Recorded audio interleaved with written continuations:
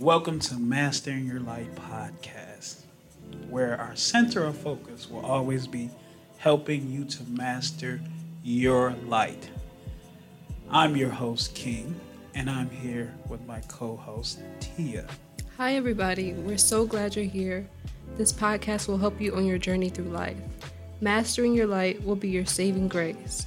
Not knowing how could be your downfall. Our goal is to help you understand yourself and the different parts of you. Once that is achieved, your natural feminine or masculine energy will flow effortlessly. We are. Okay. So we're going to stick with identifying the strengths, the power, the beauty in women as feminine and men as masculine. Because right now, there may be some imbalance or confusion. So, what's your hot take on that? As far as the whole scope of identity? Yeah, as it relates to femininity and masculinity. So, here's King's Hair's take on the whole identity. You can't necessarily put, when you talk about identity, it splits off into two, because identity for men, which we consider masculine, is different than identity for women, which is your whole feminine side. Two different worlds. Two different worlds. Yeah. So that's why they say there's books of like men are from Mars, women are from Venus. Mm-hmm. Why? Because we're made differently, but we're also made to complement each other. I agree. It's what you call an eternal dance. So masculinity is designed to do what femininity can't do, as the flip side is femininity is designed to do what masculinity can't do. And today, where we live in the society where feminism is pushed so heavily, I think there is a misunderstanding of what feminism is. I think maybe it was always intended, for the wrong purposes, but there was good intention somewhere in there. And the whole movement basically portrayed that women wanted to be equal to men and that we can do everything you can do and that we're just as good as you or better. And the weak part of that is if I'm striving so much to outdo men, I'm letting go of every beautiful thing that comes along with being a woman. Because all I'm focused on is outdoing the man and being a man. So being a feminine woman is like looked down upon as being weak or like too soft. Not realizing that it's beauty in femininity. But you want to be a man so much to prove that you're better than men. You can never explore that. But you see how you kind of took the topic into where it's supposed to go. So here's where, and this is where Master Your Light comes, it's paramount for today. Because you have to understand that your light is part of who you are. Your light is who you are, so it's your identity. So you have to first identify who you are. So if you're a man, you have to identify as a man. If you're a woman, you have to identify as a woman. There are things and there are aspects within those both compounds that make you great. Here's the thing. We have to find out what makes us great. And we don't find out one day. We don't find out tomorrow. Sometimes it takes weeks, possibly years. And this is what teachers, tutors, parents aren't telling the kids. You don't find it out today. You find it out over time. You take a little bit from here, you take a little bit from there, mm-hmm. and you kind of take it. And if it fits you, you keep it. If it doesn't apply, you let it fly. Like, okay, that's not me, it's gone. Mm-hmm. This is me, it's here. So when you talk about masculinity and femininity as an eternal dance, there's things that women do good and there's things that men do good. Absolutely. It does not confine you to gender roles. So when people get into the whole gender roles thing, I'm like, you're missing it. Mm-hmm. Like, a woman's naturally is supposed to speak softer than a man does. There is power in her words and her staying inside of that feminine compound. Mm-hmm. So we hear, men hear you, but men don't like, when men talk to other men, we talk in different tones. When we talk to women, we talk in different tones. Mm-hmm. That's when men understand the beauty of masculinity. I think it's powerful. Like I have friends that, I would like to say that they mastered their femininity. And I can tell and I can see the power in them because they can speak very softly, but still with conviction, and like they can be assertive without stepping outside of the lines of femininity. And it's inspiring as a woman, as a person that I would like to say shied away from femininity because I had that perception that, being a woman was being weak, pursuing the life of being a mother and a wife. I'm like, that doesn't seem that appealing. You know what the job that goes into being a woman or a mother. You know it's very complex. Yeah. So it doesn't make you a weak person if you want to be, or if you desire, if you have aspirations of being a mother or a housewife. That's kind of the eternal dance that masculinity and femininity is in. You're supposed to do what we can't do. You can't, other things we can't do. So it's that dance that kind of highlights the whole feminine aspect. Like, you love these certain things. That makes you a woman. You love this particular color. You love these type of activities. You love this. But a lot of times, because social media takes us to a place of being jealous or envious of other people, now we want to be somebody that we're not. And that's not who we are. Because who we are in a nutshell should always be related to your light. Your light should be dwelled between masculinity or femininity. You have to choose. You have to pick a side. So when you pick a side, you then do the work like, hey, I like blue, or hey, I like pink. These are the reasons why. These colors make me feel good. These colors don't make me feel good. And I see more and more women liking things because they're so-called idols. They're so-called people that they look up to. They are liking these things because they like them. And being a person that taught in the public school sector for like 2 years or so, I noticed that most kids between that elementary school age was so important because at that point they were defining themselves. Mm-hmm. And in that space of defining themselves, and I'm telling parents this, you have to allow them to make certain mistakes. It doesn't mean you don't correct them. It doesn't mean you don't show them the way. It's you watch, you learn, and you allow them to make certain mistakes in order for them to be that person you want them to be. And this is them taking their little bit of light and they're trying to figure it out. Mm-hmm.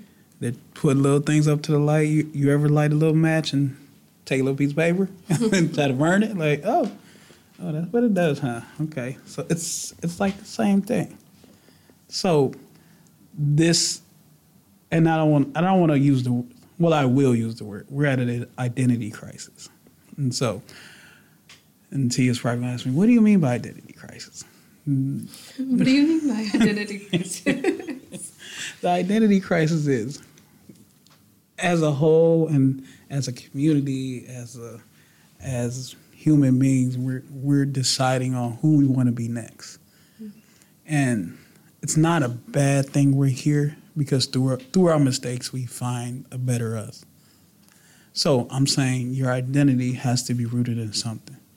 It means you can leave certain morals behind, but you have to now form and craft new ones. So if I'm like EI example, I don't like blue anymore.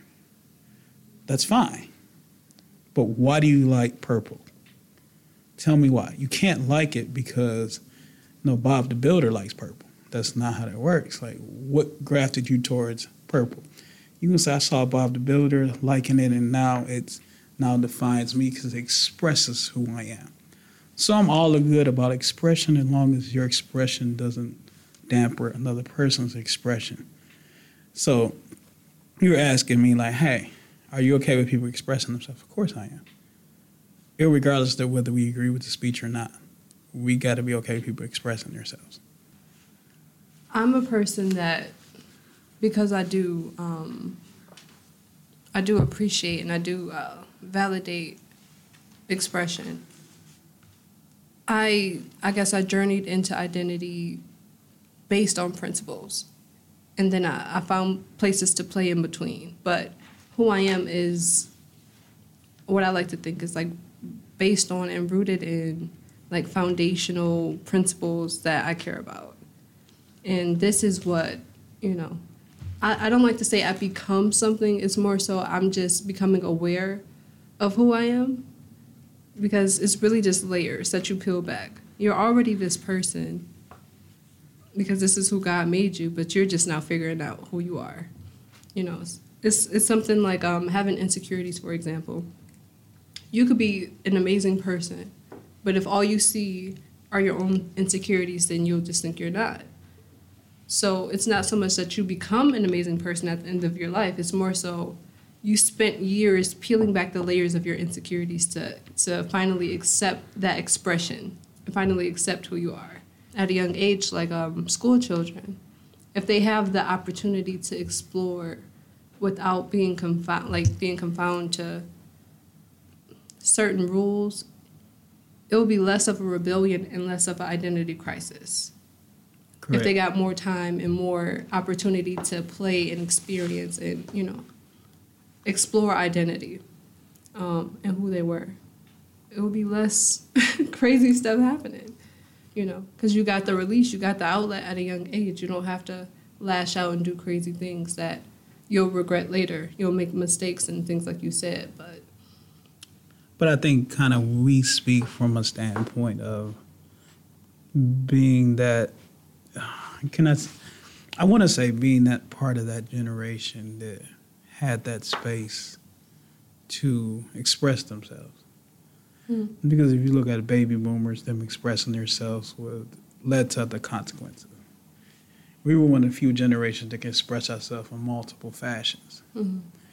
So if you look at the generation today, basically the ones that they're matriculating through high school, and they basically, their high school experience was COVID, the whole COVID pandemic experience. And I don't look at it as a bad thing, because all things are for a purpose.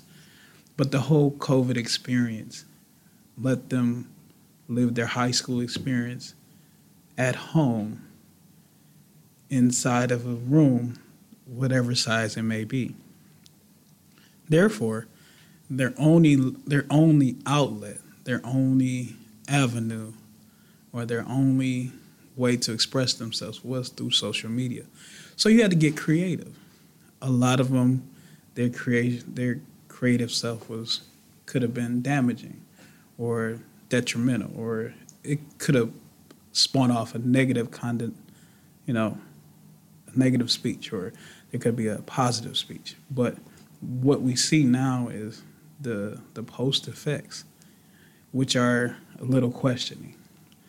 And I say that from most people, that you say this new generation is questionable, but then I always say, were we different? We weren't much different.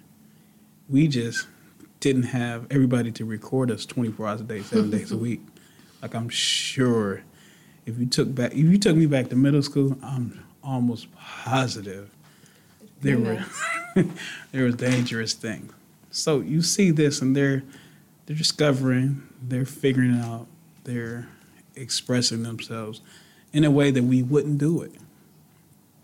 And from there, I tip my hats to the new graduates. You're doing something that we wouldn't do. You have opportunities, you have spaces that you weren't doing it. So if your light is shining in podcasting, I encourage you to get out there and let the world hear you. Now you're like, okay, King, who's going to hear me? There's more people like you than you know. And that's where your identity lies in. Hey, I want to speak to somebody that's like me. They're going to be like me because I know there's other people out there that identify with who I am. Mm-hmm. So a lot of times, and sometimes when we get the word identity mixed up. So when I kind of did a little research, the word identity, and this is how you define the word. And it says identity can be defined as the fact of being who or what a person or thing is. Now, it's basically a loaded statement. So it's saying anything goes, basically, which is true. However, when that anything goes, you have to understand that there are people that are, even in their older self or their new age, they're still discovering who they are, who they can be. So like I shared with Tia before we got the whole podcast started, I was like, this is a focal point for me because I've been here multiple times, changing things, doing things, been here wondering what people would think, deciding whether this is what I wanted to do. But I find out at the end of the day, the best person to navigate or dictate what my identity was me. Mm. And this is the purpose of this podcast. And this is the mastering part. It's okay to make mistakes. It's okay to start over. It's okay to navigate through uncharted waters. It's okay to be scared. It's okay to be scared to the point where you need to think about things. But it's not okay to be scared and not do anything. Yeah, I think for me, to your point, I didn't necessarily know what I was starting the journey to. I call it now, hindsight is 2020. So I'm able to say, oh, that was me traveling and discovering my identity. But when I got started, it was just like, I don't know what I'm doing, but something has to give. Like, I want my life to change, and what I'm doing now is obviously not working. So, I decided to do a bunch of things that, resonated with my heart or resonated with my spirit. And little did I know it was things that would help, shape and mold who I am, which would later become my identity. But like when you're starting out, it just feels like you're just trying new things or trying things that will get you out of that comfort zone of doing nothing and, just living below that potential. King, he talks a lot about playing small. And that's what it feels like. When you refuse to accept the identity, you can have a vision of yourself. But when you refuse to accept that person, you choose to play small. You choose to just continue in the life that is not serving you. It's not serving anybody. And that's something, it's like detrimental. I would hate to stay in that place. Right. It's a scary place. You kind of, it's like when you choose a path, and a lot of times the path we choose, it's uncharted water and it is scary. But your identity sometimes will be fortified through the journey. Yeah, so, you don't know who you are until you put yourself in these uncomfortable situations. Exactly. Anyway.